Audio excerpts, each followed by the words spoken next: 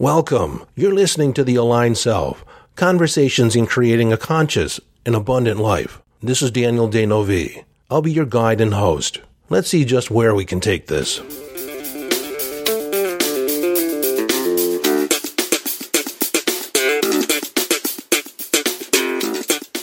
Hello, friend, and welcome. I just want to tell you, as we begin here, how much I appreciate your listening, appreciate your ear, and your willingness to in this conversation. And it's my purpose, it's my intention that this is a conversation that makes a difference for you. I really only like to have conversations that make a difference. I'm not one to engage in trivial banter. And when I was younger, I would avoid those situations like the plague. I wouldn't go to parties. I wouldn't engage with other people because, frankly, I didn't want to bother myself with trivial, inconsequential conversation and the tediousness that occurs with that. Ooh, I'm so judgmental and righteous. At least I was. But I realize that the idle conversation today, I realize that this idle conversation, this little banter back and forth, is a way to get to know people, to even the playing field, and open up to a deeper understanding. So while I'm more tolerant of idle conversation, it's not my favorite. I always want to engage in conversations that make a difference. And today's conversation is the power of alignment. And I want to begin this topic by talking about a time that happened when I was, in my mid-20s. I was a manager for a restaurant, and it just so happened that this particular restaurant was burglarized. Like when I was out working on the floor, someone had broken into the safe and taken all the money or the deposit for that day. I was managing the line outside. We were busy, and one of the workers, one of the people that worked in the kitchen, ran out to the line and said, "Sir, someone ran out of the office with a bunch of money." I go, "What?" And I ran to the office, and the safe door was wide open, and all the money was gone. And it was a substantial amount. It was the entire amount for the entire day of business. Well, I immediately knew that there was a serious problem afoot. And I looked out the door where Oscar, the guy that worked in the back, it's not his real name, but Oscar said that, the guy ran out, and I looked and I didn't see anybody. And apparently it just happened, but I didn't see anybody, not a single soul. But it was relatively late at night. And I ended up calling my manager, his boss, and his boss's boss. And before I knew it, corporate security was there, the police were there, and I was answering questions, and everyone knew that something was up. And I just had this feeling like I was going to lose my job. And one of the other managers said, "You have a pretty firm grasp of reality." I knew that, it was my shift, it was my responsibility, and somehow someone had taken all the money in the safe. And I was absolutely sure that I did not leave it open. I have an answer for how it was taken at the end of this. But without going into too much detail, I did end up losing my job. I was let go that morning. In fact, my boss's boss had tears in his eyes when he told me he had to let me go because I was a very promising young manager, and he felt extremely bad that he had to let me go. And he promised me that he would assist me in getting another job at another restaurant. And his word. It was within a week I had another position. I was offered a new position, actually making more money than I was making at the other restaurant. But it was through the assistance of my former boss that I got this position so quickly. And I was probably in the position after about a month when I was contacted by the Columbus Police Department. Now, this occurred when I was living in Columbus, Ohio. And the Columbus police, there was a detective that was investigating the burglary. They didn't call it a robbery because no one openly took the money. They kind of took it when no one was looking, which is considered a burglary. Well, back to the Columbus police The detective contacted me and read me my rights right off the bat, and me being young and stupid said I waived my rights, that I knew I didn't do anything, and at that time I didn't realize that I was a suspect. But I answered all his questions, and he said, I would like you to take a polygraph. And I was actually kind of excited because I had never taken a polygraph, and it was something that I wanted to experience. And so it was scheduled for Tuesday morning. But anyways, I'm working in the other job in the other restaurant, and Monday nights, every Monday is when we did the store inventory. Inventoried everything in the store, and it typically took me until 2:30 in the morning.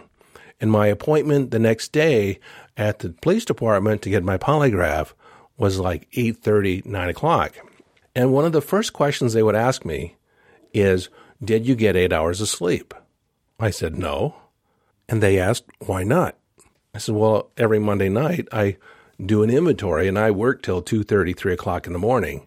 And by scheduling it early the next day, I don't have an opportunity to get 8 hours sleep. And so they sent me home. They didn't allow me to take the polygraph because the results would be skewed without enough sleep. And so it went a couple weeks. And then I was getting phone calls.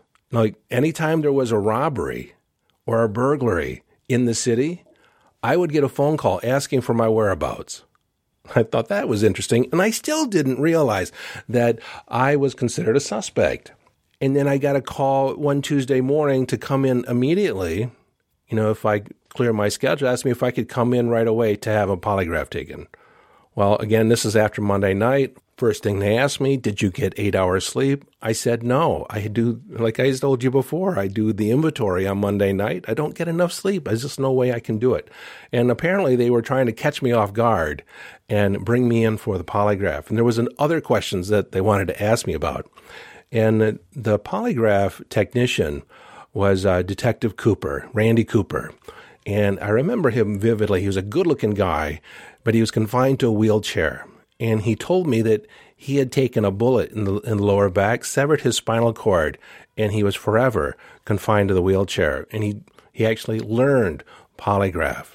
And he asked me, can you and I just have a real conversation just between you and me? Why aren't you getting enough sleep when you know you have to come in? I said, well, this time I didn't know I had to come in.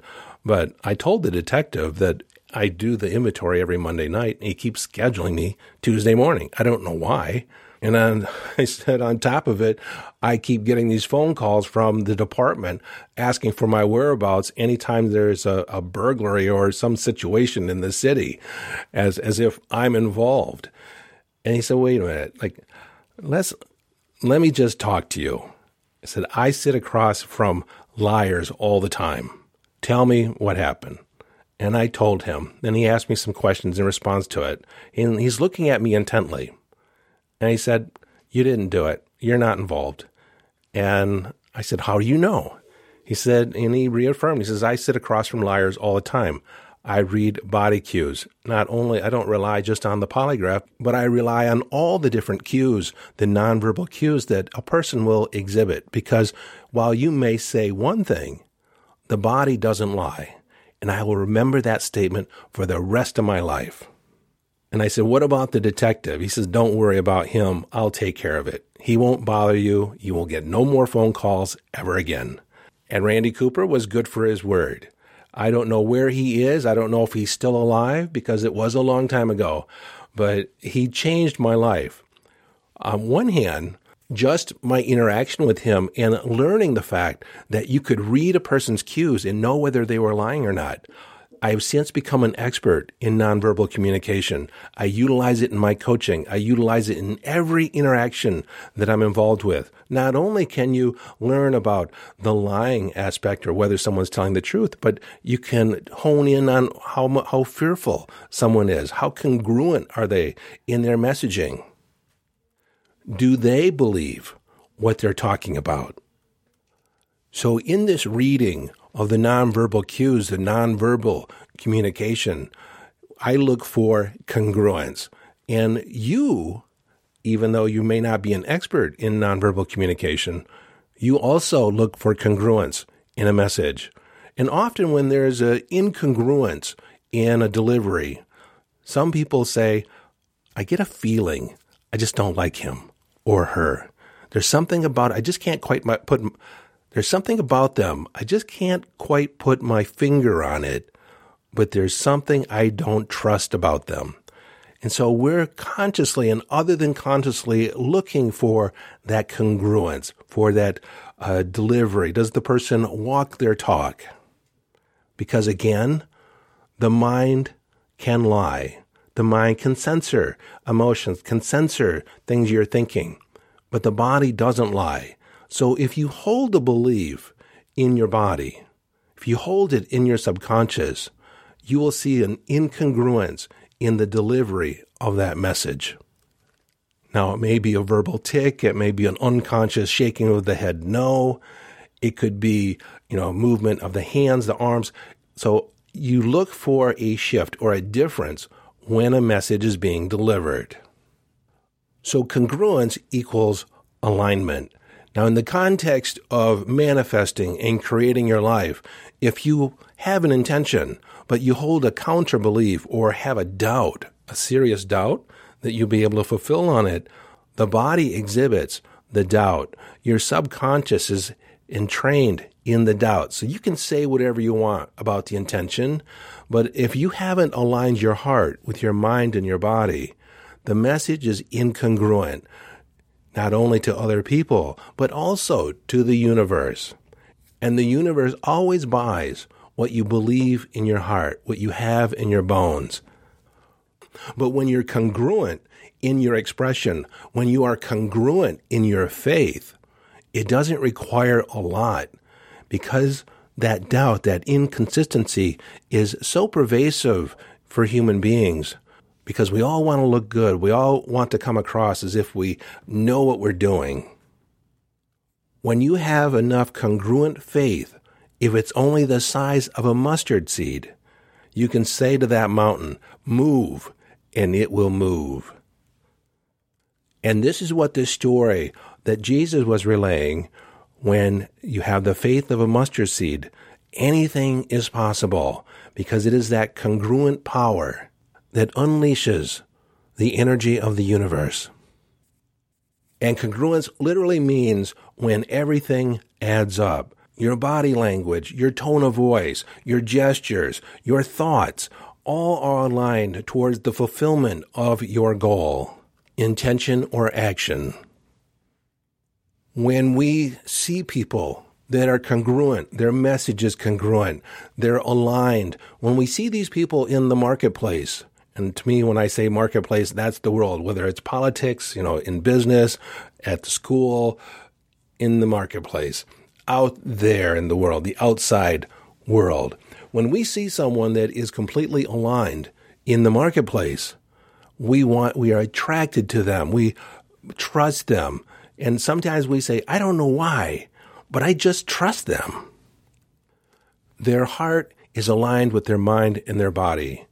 Now, what do I mean by that? Because you'll hear me say that a lot. When I refer to the heart, it's your emotions, it's your feelings, it's the sensations in your body. All those are aligned with your thinking. Your thinking supports your emotions. Your emotions support your thinking. And then your body, that's the movement, the actions. Everything is aligned in a congruent expression. And when I talk about the power of congruence, I like to refer back to the fire walk. And I've led hundreds of people across burning hot coals. And one of the first things that I tell them, that if you are incongruent in walking across the coals, more than likely you will burn. And so what that means is when you are walking, you are aligned as if you are walking to the other side powerfully and directly as a fire walker. Your beingness, your heart, your mind, and your body is aligned as a fire walker, not as someone that might get burned, but as someone that is congruently walking from one side to the other. And then it's just knowing for yourself when you're in front of the coals when you're ready to take the first step. Because that's the biggest challenge. That's the biggest decision that you'll make in that whole experience is how do you know when you're ready to take that first step? And it's that feeling of congruence. It's the feeling of alignment. And your body will respond. The way I set it up in my workshop is there's a little pull forward when you're ready to take the first step, and then you trust your other than conscious mind and take the step and just walk, walk, walk. And the way people build that congruence, that alignment, is by standing powerfully at one end as a firewalker and then focusing on the intention, which is to walk to the other side. They walk beyond the end of the coals. And I know that when they're experiencing fear, it's because they're focusing on the coals, and their conversation is, what if I fall? Or what if I burn? They're focusing on the thing that they don't want to happen. But when you align with where you want to go and align your body, your thoughts, and your emotions with the fulfilling of that intention, that is alignment. That is also the principle behind this podcast. That's why I call it the Aligned Self. My signature coaching program is the Aligned Self, where we do a deep dive and identify the highest priorities of life that you hold dear, not what I hold dear, but what you hold as the highest priorities of life. And then we work at aligning your behavior so that your behavior supports what you consider most valuable in your world. And then also the beliefs that are there, they also support the living of these principles, and that you hold these principles as the highest standards by which a person could live. And when you align your behavior, your life, your loving with what matters most to you, there is a power that is so incredible, so life-fulfilling, so life-affirming, that you have a sense of self-esteem like you've never had before.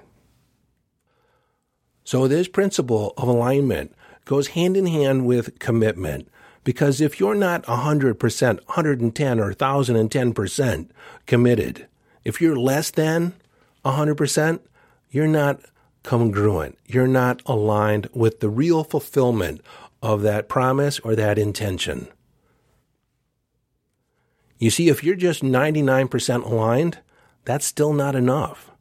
If you consider that water boils at 212 degrees Fahrenheit, but at 211 degrees, it's still just water. But at 212, it turns into steam every time. When I was speaking in a previous episode about the dimensions of living an epic life, and I talked about living in the context of possibility, and actually using the verbiage and the tonality is consider it done. Yes, it's history. It's a done deal. Rather than, well, I think I can get it done in time. Can you deliver this on time? Well, maybe. And you can hear it when people express their love. When somebody says, you never say that you love me anymore. What do you mean? I don't. I love you. Like, okay, I'm saying it. I love you. And it's like, I just don't quite get it. Instead, if they were to say, I love you. You are the most important thing to me. I love you. It's the tonality. Like, it doesn't match up. We can see an actor on film, and if they're presenting the character congruently, we believe it. That's the sign and the hallmark of a good or a great actor. Like, they are aligned. They're calling up on emotions that may not be the emotion of that character at the moment, but they're pulling on their reserve inside. They're recreating the feeling and exuding it and expressing it in a way that sells the character to us. And that probably brings up a good point. How do you know if someone's actually being congruent or aligned? Well, anybody can fake it for a couple minutes. But it's when times get tough, it's under duress, it's under pressure, when they tend to fall apart, when the story tends to fall apart. And, these actors, they only deliver a few lines inside the character, and then they break. And there's another scene. And so they get to step in and out of this character. Now, where this is relevant, like in the dating world, when we're first getting to know somebody, a lot of times people will put their best face forward and not really reveal all their foibles and scars and, the shadow stuff, the stuff that if they revealed it, they feel the other person would turn and run in a heartbeat. So understand that we're always doing this. We always want to most people do it, put their best face forward. And that's why the people that just put the stuff out there and they don't care how you take it or whether you take it at all, we trust them because they're very authentic, typically very authentic. But in the context of dating, when people are putting their best foot forward, they're putting their mask on and say, look at me, fall in love with me. Again, that's not sustainable over time.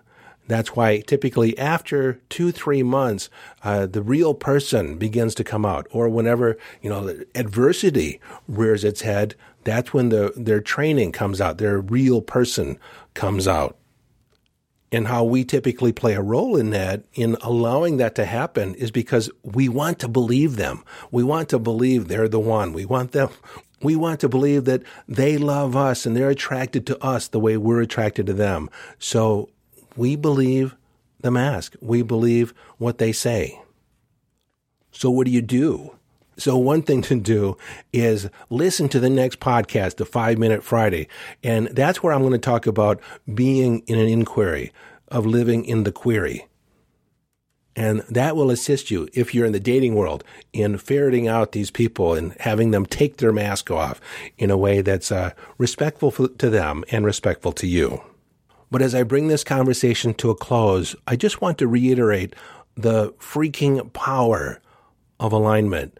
When your heart is aligned with your mind and your body, when your emotions are aligned with your thinking and those are in line with your actions, then you are unstoppable.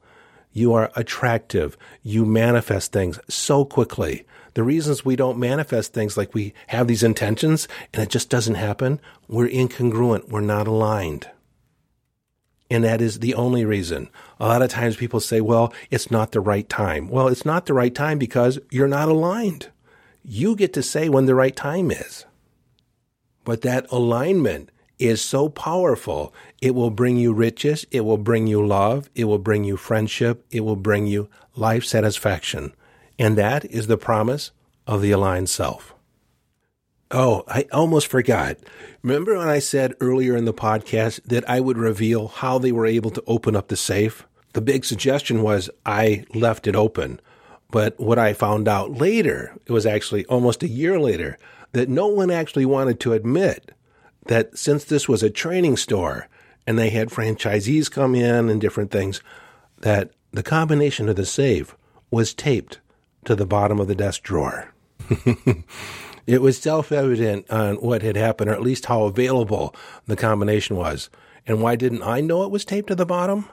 Well, I have such a freaking amazing memory. They told me once, and I knew it, and have never forgot it. This is Daniel D'Neuville, suggesting you follow your bliss, live from inner signals, and live the epic life.